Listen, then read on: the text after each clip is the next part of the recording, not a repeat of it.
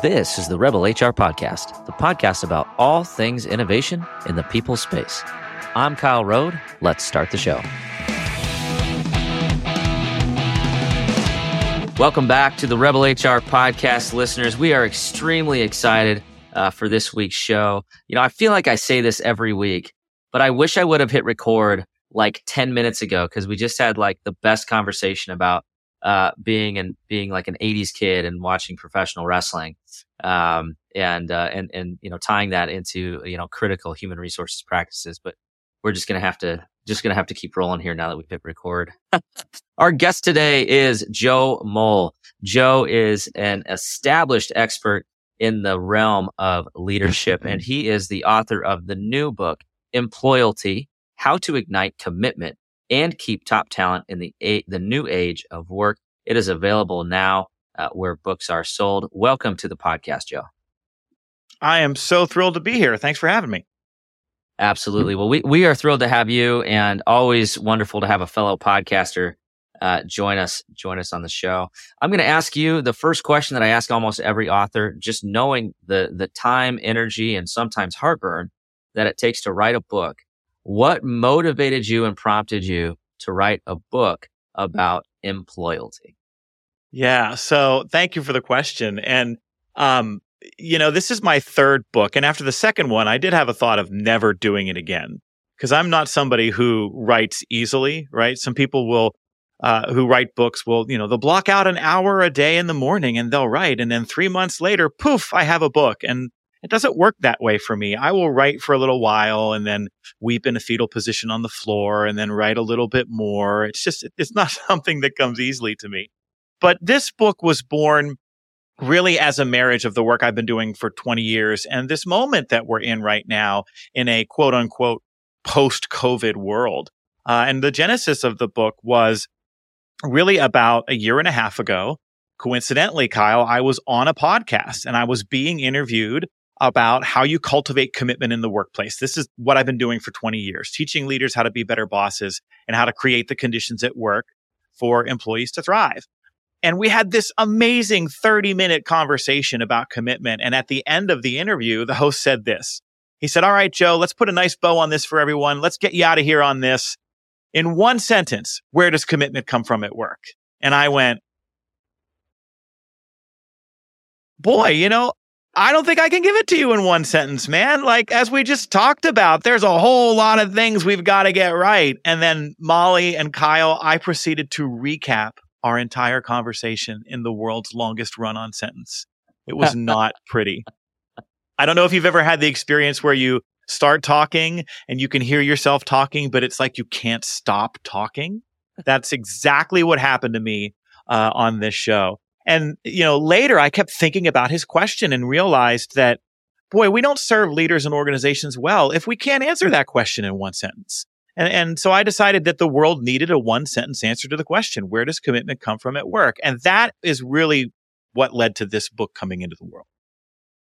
Absolutely. I mean, to me, it sounds almost like you had like a connection to source in that moment, and it was like the universe was speaking to you, and it's just like, blah. I totally get that. It's like, I just need to stop somewhere, but I just can't stop this. So I totally get that.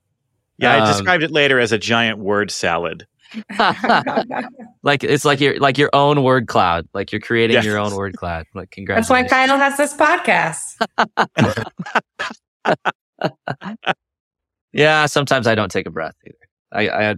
I get that. So, you know, I'm going to ask it maybe the simplest question. So in that run-on sentence, how did you figure out what actually makes employees stick? What makes them loyal? Where did you start as you were starting to put this together into a consumable book?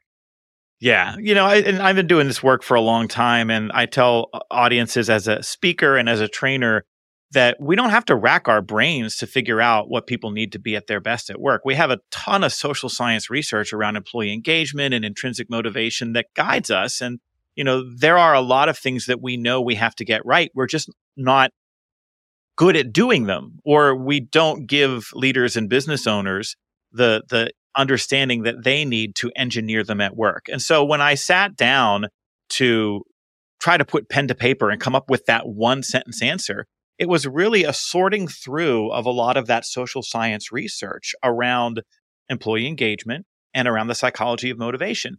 But this was all happening at the end of 2020 and into 2021, when we were also having this huge national conversation about the Great Resignation and a lot of labor turnover and a lot of job switching. And I was growing frustrated with the conversation that was taking place, that everybody's quitting, which is only half the movie, because the data tells us that people weren't quitting, and they're not quitting now. They're switching, and more specifically, they're upgrading. And so I wanted to marry all of that together. And, I've figured out over the years that, we all have gifts. I think one of mine is being able to take complicated ideas and put them into simple frameworks for people to understand. And so I'm going to share with you the one sentence answer to the question, where does commitment come from at work? And then we can break it down if you want, if you think it's interesting. My answer to the question now is that commitment and retention appear when employees are in their ideal job doing meaningful work for a great boss.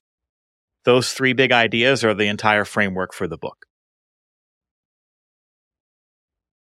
Yeah, I saw when I was preparing for this, I saw somewhere it was, instead of finding the best person for the job, you really focus on creating the ideal job for the person. Is that kind of what you're talking about? And what does that look like? It is. So we're living at a moment right now where a number of things have happened, right? We know that over the past 2 decades, the amount of work people have been asked to carry in most jobs has exploded, right? We've foisted the work of 3 onto 2 people and then onto 1 person.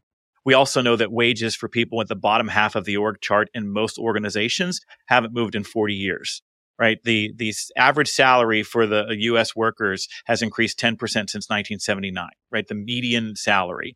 And at the same time, we had this pandemic that landed on us, which created a kind of values reshuffling for people who looked at their lives and said, my work is encroaching on every corner of my life, and I don't necessarily want it to continue. And then you look at the economy, where we continue to add so many jobs every month to the economy that already has 9-10 million unfilled jobs. So there's a ton of opportunity right now for people to upgrade. And if you're trying to attract talent or keep talent in an organization, you have to focus not on hiring the best person for the job, but creating the best job for the person. A job that really is about a more humane employee experience, where work doesn't encroach into every corner of their lives, where they're not struggling to make ends meet, where they're not overwhelmed with a workload, where they're not participating in a toxic workplace where they don't experience belonging and they work for a bad boss, right? There's too much opportunity out there right now for workers in most every industry to go to a better situation. And so those are a number of the things that we have to get right. The idea of ideal job is one of those 3 factors in that framework, is really about how my job fits into my life. And it's about what I get in exchange for what I do. So we describe ideal job as having 3 dimensions to it: compensation, workload, and flexibility. If you get my money right and you get my workload right, and I get some flexibility around when, where, and how I work, that job fits into my life like a puzzle piece snapping into place. And that's one of the core factors of becoming what we call a destination workplace. Absolutely. I love this discussion, because I do think so often we get so caught up in the complexity of the world that we live in, right? And especially as we look at things like, organizational culture and retention and loyalty and commitment. But the reality is, it is actually really simple. It's a simple concept. That doesn't mean it's easy, right? So I can guarantee you there's some people listening to this that are saying, yeah, I'd love to get, comp just right, workload just right, flexibility just right for every employee within my organization. But there are going to be a lot of non-believers out there that's, and I can't tell you how many times I've had this conversation with a hiring manager that has this job that they want to fill, and they're looking for that perfect candidate, and that doesn't exist in the world that we live in, except for maybe like one person in Siberia that we'll never meet. You know what I mean? Like Yep. And I've had that conversation so many times. So as we're in human resources and we kind of inherently understand that this principle needs to be in place, what advice or guidance would you give us as we are kind of helping those non-believers understand these concepts? Wow. A lot of what we wrote about in the book, I wrote this book for the non-believers, right? I've thought about all the conversations I've had as a keynote speaker, as a trainer, of people who want to say, yeah, but nobody wants to work anymore. The problem is a generational work ethic deficit, and that's just bunk. And we can debunk that. I was doing a virtual training this week, and somebody in the chat box asked a question about younger workers who just don't really seem to care and try. And somebody else chimed in, it's all those participation trophies. And I'm like, come on, can we do better? Can we engage in some more sophisticated critical thinking about the human condition to really understand where people are right now? So my message to the non-believers is really couched in simplicity. People generally do a great job when they believe they have a great job. If we can understand what leads people to think that I've got a great job, people are going to join, they're going to stay, and they're going to care and try. And what we write about in the book is that every person in every job has a kind of internal psychological scorecard that they walk through the door of their workplace with every day or remote in with. And if we can understand what the boxes are on that scorecard and we can check most or all of those boxes, we're not going to struggle to attract and keep talent. We're not going to struggle to, quote unquote, motivate employees. And we know what those boxes are. We've named several of them here already. We've talked about compensation, flexibility, and workload. The other factors that we talk about in the book that I gave you in that one sentence answer are meaningful work and great boss. And, we know for meaningful work, for example, one of the dimensions to that are strengths. Do I get to use my strengths and talents and unique gifts in the work that I'm doing? We have all of the research in the world that tells us that when people use their strengths for at least 3 hours a day, that not only does their engagement go up, but their overall health and well-being goes up. And so to your point, Kyle, trying to find the perfect candidate who can do it all is folly. What we know works is you hire somebody who has some talents and gifts that appear to align with the work that you want them to do, and then you job craft that role for them to go all in on their strengths and their gifts. And instead of focusing on getting everyone to raise their deficits to a level of mediocrity, if we can instead hire people who have talents and gifts and then create an opportunity to use those gifts as often as possible, you're going to get a lot more commitment and you're going to get a lot better outcomes. Absolutely. I couldn't agree more. The soar with your strengths model versus don't let your areas of opportunity screw you up. Right. And what ends up happening is people will say, well, do we just not, are you saying we get rid of all the parts of people's jobs that they don't like? Well, of course not. That's a falsely reductive way to think about this. But for example, I have a member of my team who I hired originally to basically be a full-time salesperson. And what we figured out when she got in the door was she's amazing at customer service and at operational details. So she still does some sales work and some pieces that we need. But after 2 years, we modified her role to play to her strengths. And she's killing it right now. And she's created so many things and does so much for our organization that we didn't bring her in through the door to do, but that we needed and that we're benefiting from. Absolutely. I think that it's a really important conversation to have. I know, I've done quite a bit of this, at least on my team, where I have kind of the agency and oversight to do this, where it's like, when I'm hiring for a position, I'm also thinking in that context of, I'm not trying to fit somebody into a job that's going to force them to spend more than 50% of their time on stuff they're not good at. Right. Like It's as simple as that. Right. So it's like, so when you craft this job description, you can't write a job description and be like, I want the person who's high extrovert, really, really great at communication, loves people, wants to mix, wants to think high level, but I also need them to be very, very diligent, very attention to detail, work independently for long periods of time.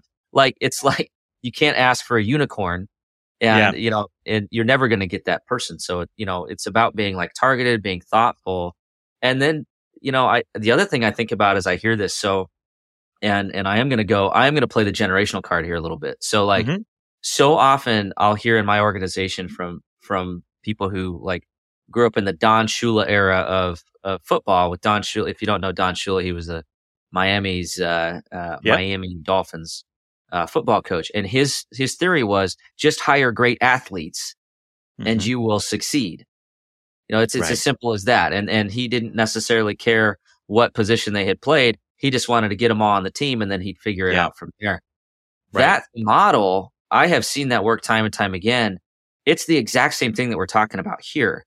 It's about find people that are talented, that are motivated, that are inspired, that are engaged, bring them into the team, and then figure out where their sweet spot's at with their position. And I know that probably gives a lot of HR professionals heartburn just thinking about like the complexity. Like, but no, we have to have a job description that's static and never changes. But the reality is that's not the society we live in.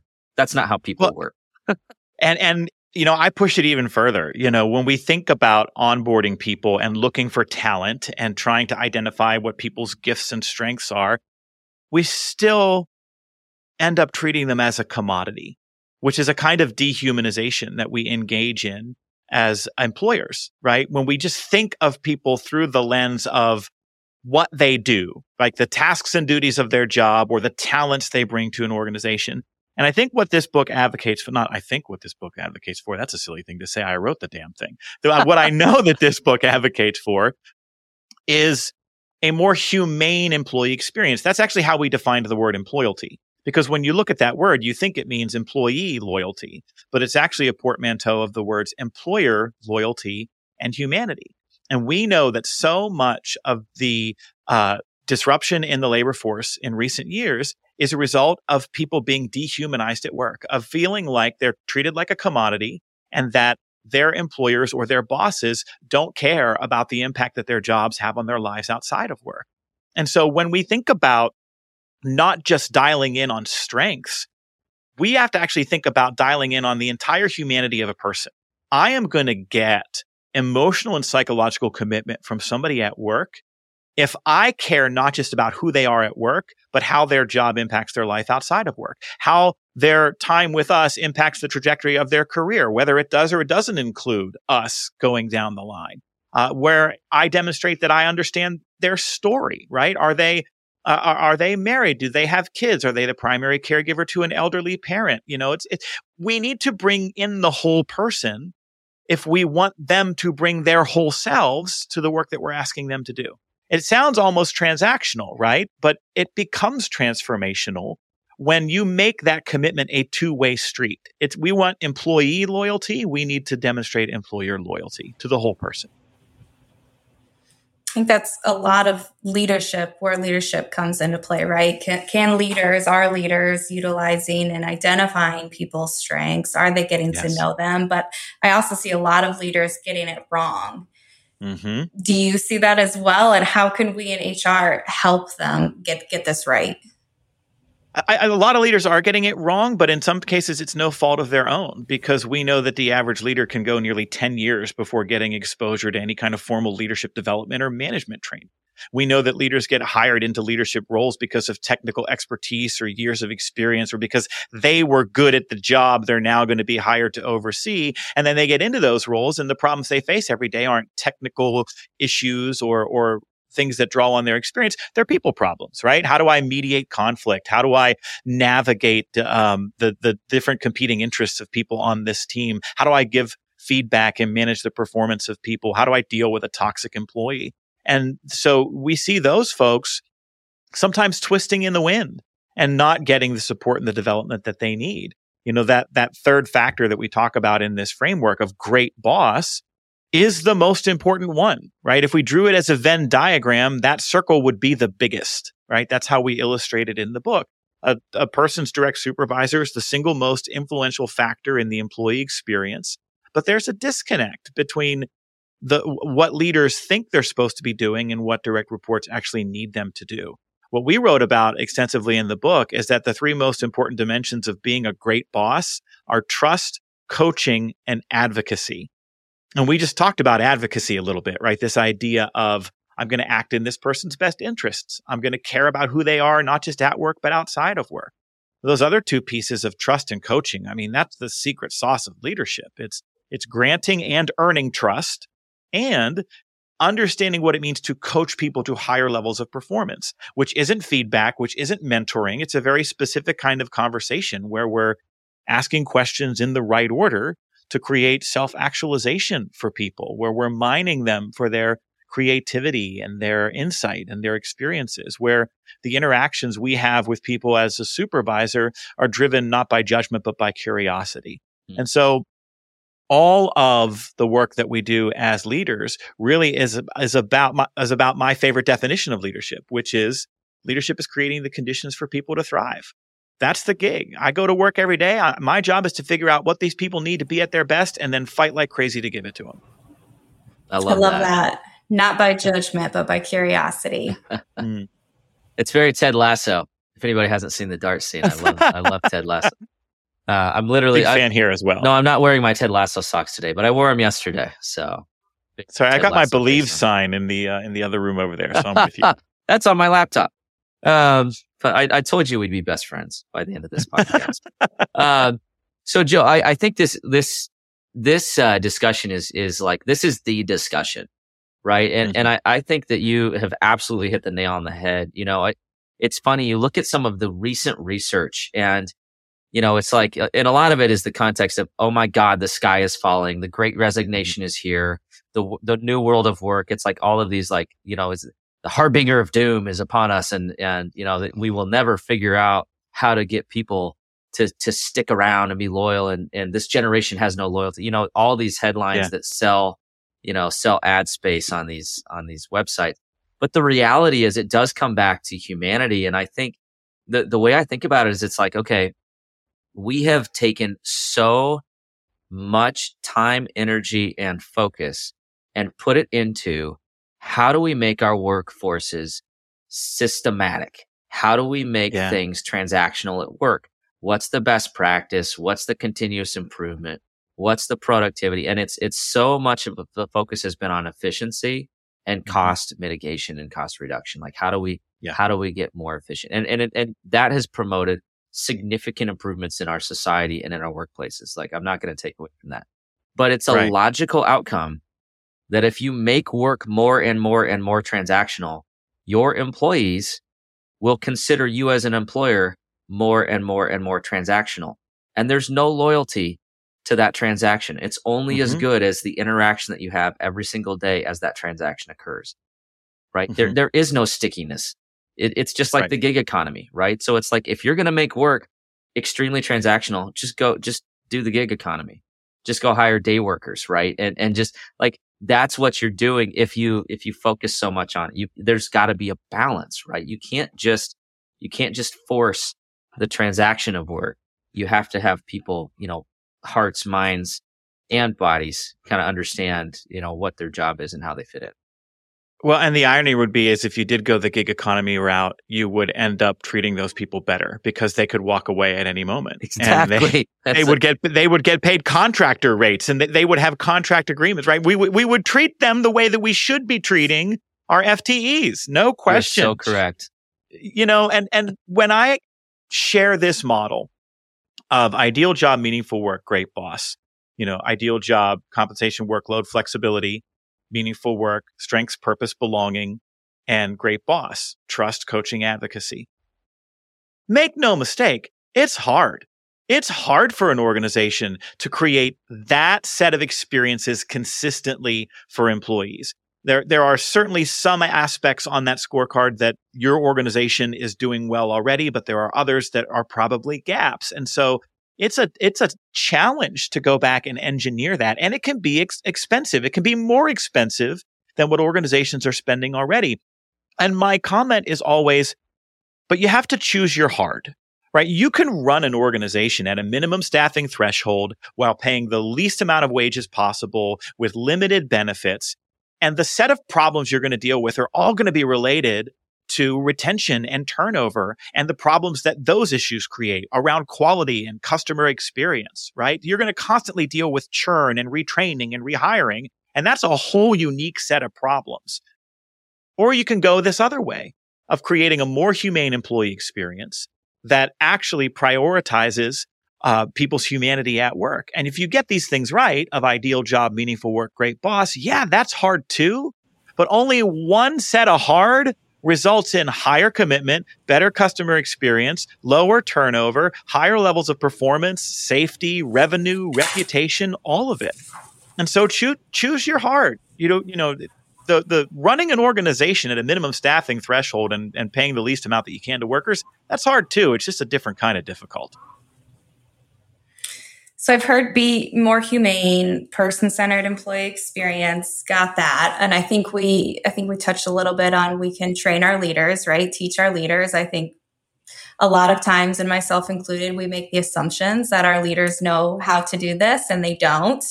But what else can we do? What else does that look like, making a more person-centered employee experience? Oh, goodness. So I don't want to talk nonstop for the next 20 minutes. So if I get rolling downhill here a little bit and you need to wave your Give arms us your long run-on sentence. We'll get the hook. Yeah, no more word salads. The Apollo and pull you off if we have to.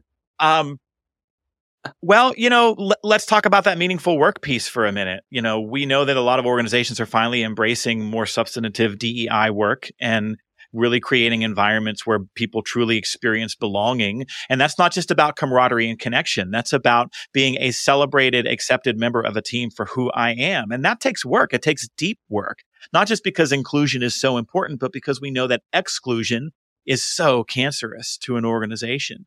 And so really challenging members of a team to understand naturally occurring differences between human beings, cultural differences, the different ways in which we communicate, celebrate. I mean, this is an ongoing conversation that organizations need to be committed to. It's everything from doing training, doing meeting to, ERGs, employee resource groups, giving more time and attention to hiring and interviewing and representation from people from underrepresented groups and people who are typically marginalized in society.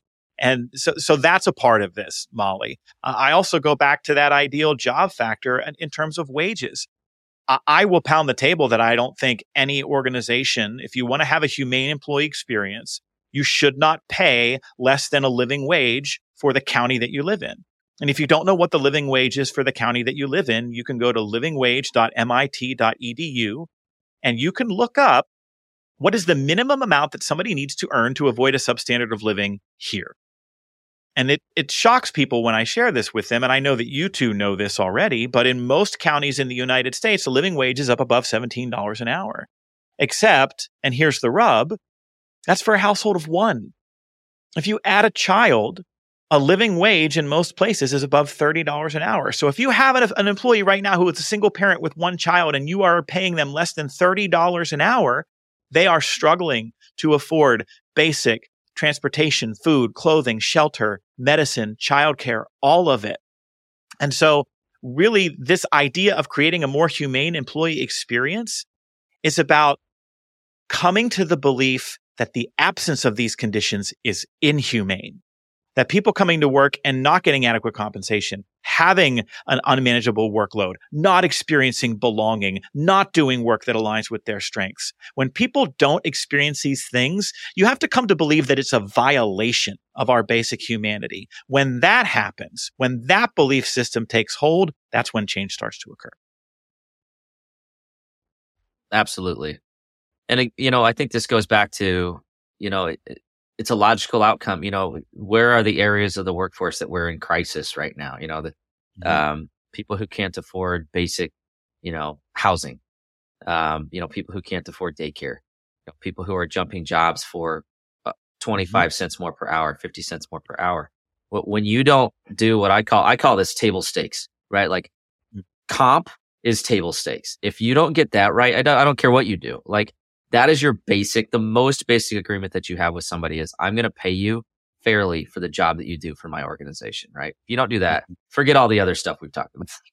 Like, do that. But that, that people complain, well, people will leave for 25 cents more or 50 cents more or $1,000 more per year. The reality is, well, yeah, they don't have any other choice, right? Yes. It's like, this is just an economic calculation that somebody is forced to make. It's not like I guarantee you it's not more fun to change jobs. Like changing jobs sucks, right? Absolutely. It's hard. There's an economic calculation here that tends to get rooted in historical bias, right? We're used to paying certain positions at a certain rate or in a certain range. And as the economy changes or the market changes, the demand for roles, even outside of our own industry, because people are jumping industries, right? I'm watching nurses go work at Target because it's slightly less stressful and maybe they take a couple dollars of a pay cut, but it ain't that much in some places. And it's remarkable the willingness of people to do that. The other piece of the wages conversation, though, is that there's a belief that it influences effort. I will often open a workshop by asking the people in the room, and I have some of that fun word cloud software that, like you mentioned, a word cloud earlier, Kyle. And I'll say, what motivates employees to care and try at work? Pull out your cell phone, type in, what's your answers? Give me 3 or 4 ideas. And we get this big word cloud that shows up on the screen, and everything you can imagine goes up there, from respect, encouragement, recognition, but money and pay are always the biggest answers on the screen. And what I end up sharing with the people in the room is that that's the one thing that doesn't belong there, because we understand the psychology of pay. Pay has very little to do with effort. Pay has everything to do with join and stay. Retention is different than effort. If you want people to join your organization, you got to get pay and benefits right. If you want people to stay in your organization, you've got to get pay and benefits right. But once it's right, it is off the table as a motivator for effort. If you think about somebody who, and I have managers who will say this all the time. Oh, I ask employees, what would motivate you? And they always say more money. And I say, well, think about how absurd that answer is, because that employee is telling you, you know what, boss? I have another gear. You haven't seen it yet, but it's for sale. And is that true? Of course not. You might get a little spike in, hustle for a little while, but they're going to come back down to their baseline, even if you give them a raise. What we know is that we have to get a whole lot of other conditions right for people to deploy effort. And it's all the things we've been talking about today, right? It's purpose, it's belonging, it's doing work that aligns with strengths, it's coaching. And so that wages conversation, Kyle, it's an economic piece, it's a humanity piece. And I think that's the really important piece here, to disrupt people's biased thinking around what somebody is quote unquote worth. But it's also an understanding that, listen, this is an adapt or die moment for most businesses. If you want to be able to fill positions and keep people, you're going to have to move the needle on the money, because it hasn't moved for years. I think the other argument that, I've heard a couple times, and I think it's so right, is if your business model as an organization does not allow you to pay a livable wage, then that's a bad business model. Right. Right. Like, that's the reality. And organizations, CFO is not going to like to hear that. Right. That is the reality, right? And we need to have those open, conversations, or we're just going to keep having this conversation for the next however many millennia, right? Like figure out the model, start there, so that you can do these things the right way for folks, or you're just going to continue to deal with it. So we are paying for the sins of the generations who came before and did everything they can to keep costs down. And there's a reckoning. There's a wages reckoning right now. And you can argue as to why it shouldn't be that way, but you're spitting into the ocean. Absolutely. Well, it's been an absolutely wonderful conversation. There's so much wonderful content that we could just keep going. Like, we could probably record like 6 or 7 podcasts here, but you're a busy guy and I want to be respectful of time, Joe. I am just gonna just call out the book again. If you want to dig more into this topic, there's so much good and important content here. And I would encourage all you HR professionals, as you are thinking about this topic and you're thinking about the amount of people within your organization that are asking you to figure this out, here's a resource that you can go out and you can leverage and you can share with your team to help them start to think about it and have them ask those questions that Joe mentioned earlier of themselves. How do I actually foster loyalty as an employer? for my employees with the context of humanity. So the book again, Employalty: How to Ignite Commitment and Keep Top Talent in the New Age of Work. Available now where books are sold. We are going to shift gears. We are going to go into the Rebel HR Flash Round. We've already answered a couple of these questions, so I'm going to see if we can get a new one here. All right. Where does HR need to rebel? Yeah, I threw down a little bit on the wages piece for a while there, didn't I? And I had my answer all teed up for this, and now I'm thinking, wait, what was I gonna say about that? You know where I think HR needs to rebel? I think all of the people in HR who do employee relations work need to do the same leadership development work that managers do. Because when managers call up their employee relations contact and they say, how do I deal with this person, this situation, this comment, this moment? If they haven't had the kind of fundamental training and feedback and coaching and performance management that managers need to have, how can they properly support that person? Absolutely. I have said this for years. I did not start in HR. I fell into it. And it's been a wonderful journey. But I started in ops and leadership. And had I not had that experience, I would not have been good at employee relations because I had not lived the experience of a leader prior to that. And it's such a critical skill set. So if you don't have that in your resume, you got to go get educated, or you're going to be doing your organization a disservice. I could not agree more. And I'm the opposite. I started in HR and then I went into leadership, and it completely shifted how I thought about my job. Yep. Yeah. I used to be the head of learning and development for physician services at one of the largest healthcare systems in the US.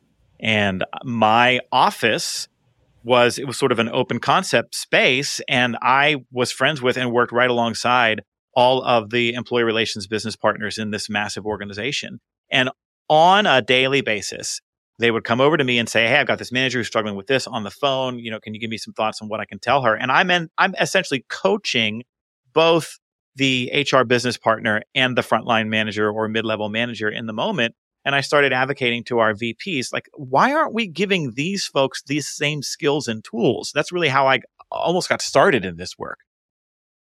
I think so. It's so powerful. It's so important. It's actually one of the things I look for when I'm hiring for HR professionals. I don't necessarily want somebody that's been in HR for 35 years.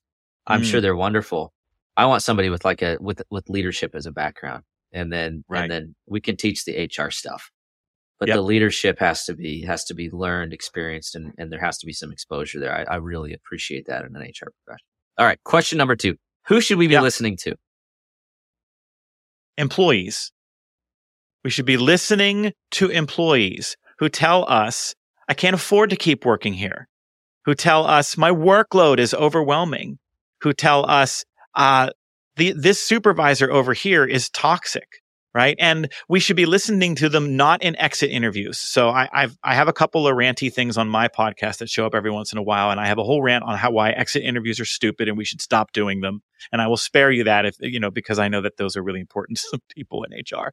But we should be doing stay interviews, right? When we have somebody I'm going to tell you anyway. So when we have somebody who has decided to leave and has one foot out the door and has no stakes here whatsoever left, now is the time when we say, hey, what do you think we should do differently around here? It's absurd. We should be having stay interviews. What do you love about your job? What would you change if you could change anything? What energizes you about your work? Why do you stay? If you were going to leave, why would you leave? And we should listen, and we should identify the themes and the patterns that show up again and again, and then use those to inform how we continue to adapt our organization to support the people who work. Yeah, figure out when most of your turnover happens and be strategic about when you conduct those stay interviews. Yes. Love that. Yes. Absolutely. That's a whole nother podcast. We could just talk about how exit interviews are BS. But yeah. I'm with you, Joe, by the way. If I don't know if that'll get me any hate mail, but I think exit interviews are one of the most worthless activities and time-consuming activities in human resources. Yep. It's too reactive. We need to switch the script, get proactive, and figure this out before people try to quit. I actually agree with you on that one, Kyle. That's a first. All right. I love it. All right. We'll take that one. I'm going to take that one as a win today. All right, Joe. Last question. How can our listeners connect with you? You can find me online at my website is my name, Joe Mull, JOEMULL.com. If that's too hard to remember, we also have bossbetternow.com, which will get you over to our podcast, our email newsletter, and all the goodies like that are out there in the world. Absolutely. And highly encourage you to check it out. There's so much good content out there. Joe's been doing this for a number of years, and he's very, very generous with the content that he provides. And it's a great podcast. So we will have all those links in the show notes. Open up your podcast player, check it out, get connected, and continue to develop your focus on leadership and loyalty. Joe, thank you again for spending the last few minutes with us. Just been an absolutely wonderful conversation. Have a great rest of your day. Molly, Kyle, thank you so much for having me. It's been a blast. Thanks, Joe. All right, that does it for the Rebel HR podcast. Big thank you to our guests. Follow us on Facebook at Rebel HR Podcast, Twitter at Rebel HR Guy, or see our website at rebelhumanresources.com. The views and opinions expressed by Rebel HR Podcast are those of the authors and do not necessarily reflect the official policy or position of any of the organizations that we represent. No animals were harmed during the filming of this podcast. Baby.